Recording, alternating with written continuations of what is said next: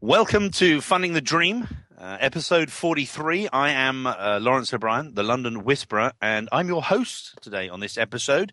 You do not need to adjust your dials. The accent is real. I am not Richard Bliss. So, today's episode, Funding the Dream, is coming live from the very beautiful, great city of London, as ever, kissed with sunshine. And today's guest, we have a special guest with us today. He's a successful Kickstarter and known to a few people, and he's Richard Bliss. Good morning, Richard. Lawrence, good morning. How are you today? I'm very well. How's the weather like there? The weather here is cloudy, cold, and rainy, and I'm in California. Right. Well, you know that whenever we have a conversation, I'm always chuffed to bits. It's always a good chance to have a natter between the two of us. And I know that, every episode we've done so far has been really, really top notch. And I hope you appreciate me taking the time to quote your president there and using the common language that they have as English. Now, not to be the Jay Leno for your Johnny Carson, you're the guest. I am the guest. Thank you for having me. You are the guest. Oh, our pleasure. Always our pleasure. So you finally had a chance, committed to doing a Kickstarter project yourself, all about the Funding the Dream podcast. How did that go? I did. It ended about a week and a half, 2 weeks ago. It was successful. I was very pleased. It was nerve-wracking. It was kind of the type of thing that you have to go through to have a good understanding of the feeling of watching it, worrying about it. It's like having a child that you're kind of guiding that all in a compressed amount of time from birth to adulthood. So yeah, we had a lot of fun with it. Sure. Did it go how you expected? No, not at all. Well, not even slightly? Not even slightly. No, it would. We went live. The whole process it's nerve-wracking. For those who have done it, they know. You always hear people say it's a lot of work. It is a lot of work, and there's so many moving pieces to get this thing going. It's to get it out there. You have to set up the bank account. You have to set up the project. You have to submit it, and then you have to worry about did I do it wrong? They come back with some advice, some suggestions. You make some changes. You get it out there. You launch it, and then once you launch it, then you worry that okay, nobody's going to show me any love and it's not going to go anywhere. And it's very interesting, that whole process, that even if you've done it before, and here I've talked to so many people who have done it, it was just, for me, it was a very interesting experience to go through, of this sense of uncertainty of, wow, is anybody even going to pledge? And then those first few pledges start dropping in, and then you become addicted. You start clicking the refresh button and checking your cell phone for updates about every 45 seconds. That long you waited? Yeah, that long. You have nerves of steel, sir. Nerves of steel. Was it? I mean, kind of to a certain extent, you get in any Kickstarter project, you're going to reach out initially to people you know. Were you surprised by some of the pledges and commitments from friends and family? I was. The generosity that you put it out there, and Kickstarter is really about, generally you can't go in thinking that you're just going to find a bunch of strangers who are going to suddenly flood in and support you. It's interesting, as I looked over the stats, Kickstarter provides great stats that show you where your leads and pledges come from. And early on in my campaign, only a quarter of them actually came from Kickstarter themselves. People who found me on Kickstarter through, I got a few recommendations. They pledged and funded one project, and my project was recommended. I think I picked up $22 from that one. Okay. A couple of people found me as I'm located in San Jose, so they were searching for San Jose projects. I think I picked up $1 for that one. Okay. Overall, every dollar helps. Every dollar helped, and that was also very nice. Sometimes it wasn't the amount of money, $5 here, $1 here, $10 there. It was, wow, you took the time to go and support my project, and thank you for that. And so that was interesting. Now, when were you setting out the project initially? I remember we had a few conversations about the levels, the actual pledging levels, and what people could give, or rather, what they could give and what they would get for giving. Do you think that you got that right? The actual breakdown? I have to admit that was the single hardest, and continues to be the single hardest part of Kickstarter. as I talked to other people about their Kickstarter projects, and as I did my own, it's not the video, it's not the how much money do you ask for? That's tough. But what those pledge levels are and what you provide as a thank you gift for those is very difficult. It's very difficult. Now, I guess if you were doing a board game, it becomes a little easier. It's like, okay, pledge this amount of money, get a game. In my case, I was much more over on the art side, film, music, dance, where it was very hard for me to give something physical back. Sure. So it was very hard. I was probably, it caused the delay of my project simply because I couldn't figure it out. And I went to a lot of people. I went to you. I went to a lot of different people and said, what do you think about this? What do you think about that? Because you lose perspective. You're in the middle of this and you don't know. You don't know you're going to put it out there. And so oftentimes I've seen some successful projects who use forums to say, okay, we're going to have a Kickstarter project. What do you recommend we do for funding levels? And you get a kind of a group think together on that. In my case, I struggled with it. I'm still not completely satisfied, but then I guess that's just normal. Well, yeah. I mean, you should always be striving to be better. You know that. That's a conversation we've often had. Then you, part way through, did it? I mean, when we originally discussed it, we looked at the idea of, you have certain early adopters, it plateaus out, and then you have a regenerated surge. And did any of that actually happen? Ask me that question again. Shall I say that again in English? Yeah, please. The accent. Okay. Me. All right. Okay. So when we look at the idea of people pledging or uptake on any sort of project in Kickstarter or in other medium, you have an initial amount of early adopters. Right. Right. They react. Then you have that sort of quiet period where everyone's gone, well, I've given some money. So I've done my bit. And then you sort of go, oh, well, hang about, we're halfway through and we haven't quite got where we want to be. Let's have a resurgence. Did any of that happen? Did you see that sort of inverse bell? Or No, mine wasn't a bell. Mine was a staircase, literally. All right. Mine, and I've shown my project at a few of the workshops that I've done, and it doesn't look like anybody else's I've ever looked at. Mine took a little bit of a step up, when we took off, then it plateaued. Then we took this other step up, and then it plateaued, and then another step up, and it plateaued. So many other people I see kind of take that leap at the beginning, and then they have just this gradual climb, and then an acceleration at the end. Mine did not look like that at all. Literally, it looked like a staircase, like one of those Mayan temples. Do you think that might in part be the fact that, it was a podcast about Kickstarter projects, launching a Kickstarter project about funding a Kickstarter podcast? That may have. Yeah, it was. I had somebody tell me that it was the most meta project they had ever seen on Kickstarter. I mean, right, as you just described it, it was, what is this thing? And I was pleased that Kickstarter themselves urged me to do this, and I went through the process, and it was not easy. But once it got going, it was kind of interesting to watch these. I kind of tried to. I worried, was I doing too much blasting on Twitter? Was I talking about it too much on Facebook? Was I bugging my friends too much to let them know? You start to worry about those type of things. But then I guess I had some feedback. Somebody said, look, people understand. You got 3 weeks. In my case, it was only 3 weeks. I ran it for 3 weeks. Yeah, that's quite short. Very short. I broke some of the own rules that I've kind of explained to people. Usually it should be about a 30-day 30 to 35 days. I did it in 21 days. And that's probably the president calling in the background. Yeah, sorry about that. That's right.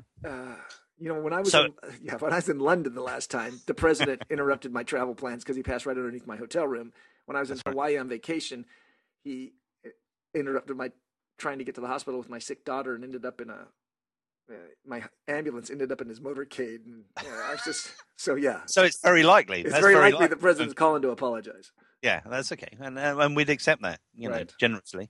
Now, also, the question I have was, did you? I mean, because I'm curious. I mean, from my perspective, I've backed projects, and you commit to a certain level, and then you look at uplifts and extensions and stretches, and you recommit and you commit additional funds. Did you have people doing that? Did you have it predominantly people were like, I've got $50 and I'm going to put it in, or I've got $100 or whatever? Or did you have people commit a certain amount of money and then come back and go, woohoo, there's a stretch award I want, I'm going to pledge a whole load more money? Yes and no. I did not do stretch goals. I surpassed my level by 170. I hit 178%, something like that. Mm-hmm. And in my case, I hit my goal and I hit the amounts that I wanted, and I didn't feel the need. So honestly, I had struggled so much with the pledge levels, I couldn't think of a stretch goal. I'm like, okay, I'm just going to stop. And if I had run longer and could figure something out, maybe I could have found some stretch goals, but I didn't. So there's no to that part of the question. But the other part was, yes, a lot of people came in. I had a lot of people apologizing for their inability to give me more, which I was touched by. It was like, no, anything was so nice and generous. Thank you. But then I had a lot of people then come back and bump it up and bump it up. And some dramatic ones who went from a very low level to some of my higher funding levels, which really caught me by surprise. And then I had a couple at the very, very highest level, which truly caught me by surprise. Well, there's obviously a lot of love in the room. There is. Which is nice. But when somebody reaches out to you and asks you, hey, I'm thinking of pledging your $1,200 level, you're just kind of like, really? Wow. Well, thank you. Yeah. And you don't want to sound too surprised. No, you don't want to sound too surprised, but I put it out there because if somebody wanted to, I wanted to give them the opportunity so that we could both benefit from that. And I'll be traveling to Portland sometime this summer to actually participate in a Kickstarter community building event because they asked me to come up there for that. So I'm really looking forward to that. This is that's good. It is very exciting to do that. Right. And post completing the campaign and successfully completing your project, you've been visible on About.com. What's that all about? I have. That came right in the middle of the campaign. We had open nominations, About.com's Reader's Choice Awards, for best Twitter feed and best, they call it other social media other than Twitter and Facebook, but basically it came down to best podcast. And I became, and you're the one that pointed out to me in the middle of this campaign, when the funding was pouring in, you noticed that I was a finalist on those two. The voting's about done, but right now, yes, I'm up for the Reader's Choice Award for Best Podcast for a game-related subject, which I'm very proud of. Again, I've done my best to kind of bring information to the podcast that I think people would like, and then the Kickstarter campaign was just a way to try to take that to the next level and just continue to bring great content, and to be recognized for that was very flattering and very touching. And how long is the awards nomination voting? How long does that run for now? Runs for, let's see, about another week, I think, till March 21st. Yeah, it's the 15th now. Oh, is it? Yeah, and we're recording this on the 15th. Yeah, so about a week. That's great. Okay. Doing well on those? I am. Not to, Well, we don't want to blow our own trumpet and all that. Knock on wood, but yeah, I'm doing well in both categories: best Twitter feed and best game-related podcast. So I'm pleased with that. People can find that on either looking at the Game Whisperer or the London Whisperer on Facebook. They can find links there so they can go and be part of that voting. They can, and we will have that that link on when we put this up. And let me just say, I don't know how much time. Now I understand why my guests can never figure out the show ends so quickly. How much time do we have left? You got about 5 minutes. Okay. I wanted to point out that I had this staircase effect in my campaign, and I hit that middle period, and a lot of support poured in, not necessarily financial support, but encouragement from people who I've met over the period doing my podcast, people who wanted to encourage me, because when you hit that middle period and you're sitting at like either 47% or maybe you're at 55%, you got past the halfway point, and you're sitting there and you're wondering, wow, am I going to make it? Because the days start disappearing and the money's not coming in, and you start worrying about it.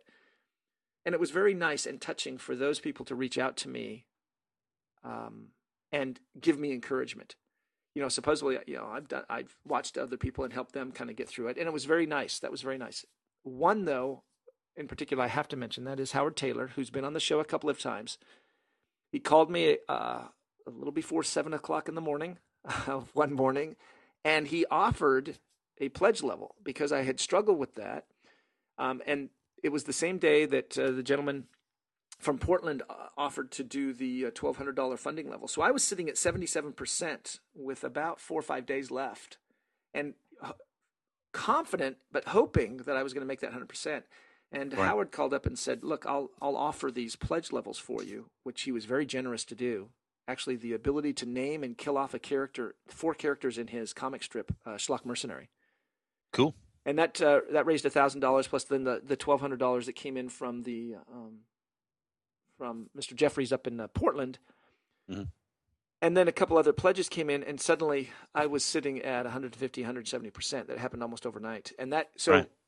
Howard helped do that. And so his contribution of giving me some pledge levels, the contributions of support from people, and then, the financial support, all of that just made such a huge difference that I came away very pleased and very humbled by the support. And honestly, I felt once I got to be honest about this, because once I saw myself cross that level, 100%, I expected my friends to pull back their pledges.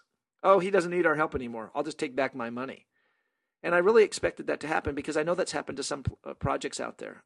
But it didn't happen at all. None. And even when then it became time to fund, which was a Saturday night, it was interesting. I was sitting in a restaurant waiting. I was having dinner with David Brin, the science fiction author, and I was waiting for him. And it was just kind of cool to watch that level. I kept waiting for somebody to pull back and the thing to plummet. Right. It did not, and so that was a wonderful feeling when that crossed, and then to have the thanks from so many people who supported it.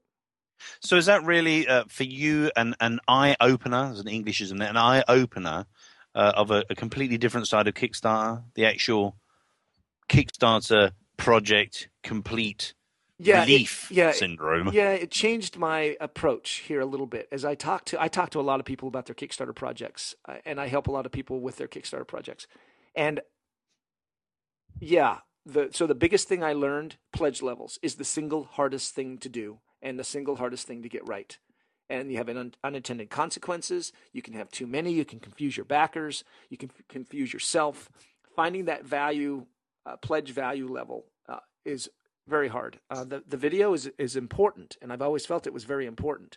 But we've seen demonstrated time again, bad video still with a good project. But in this case, that pledge level is so hard to get right that was probably the biggest challenge.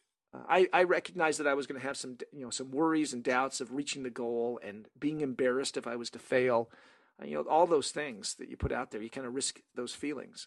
But trying to get that pledge level right. And I had some criticism. I received some criticism emails, which I appreciated. One of them said that he expected to come to my Kickstarter project and see the perfect example of how to do it right. And so then he promptly pointed out all the things I did wrong. And I appreciated that because it was a learning experience for me. So I was learning to try to figure out how to get things right. I didn't go into this thinking that I knew what I was doing. No, sure. But I mean, that's why you do stuff. That's why you actually, when talk about a subject, you actually go and do it.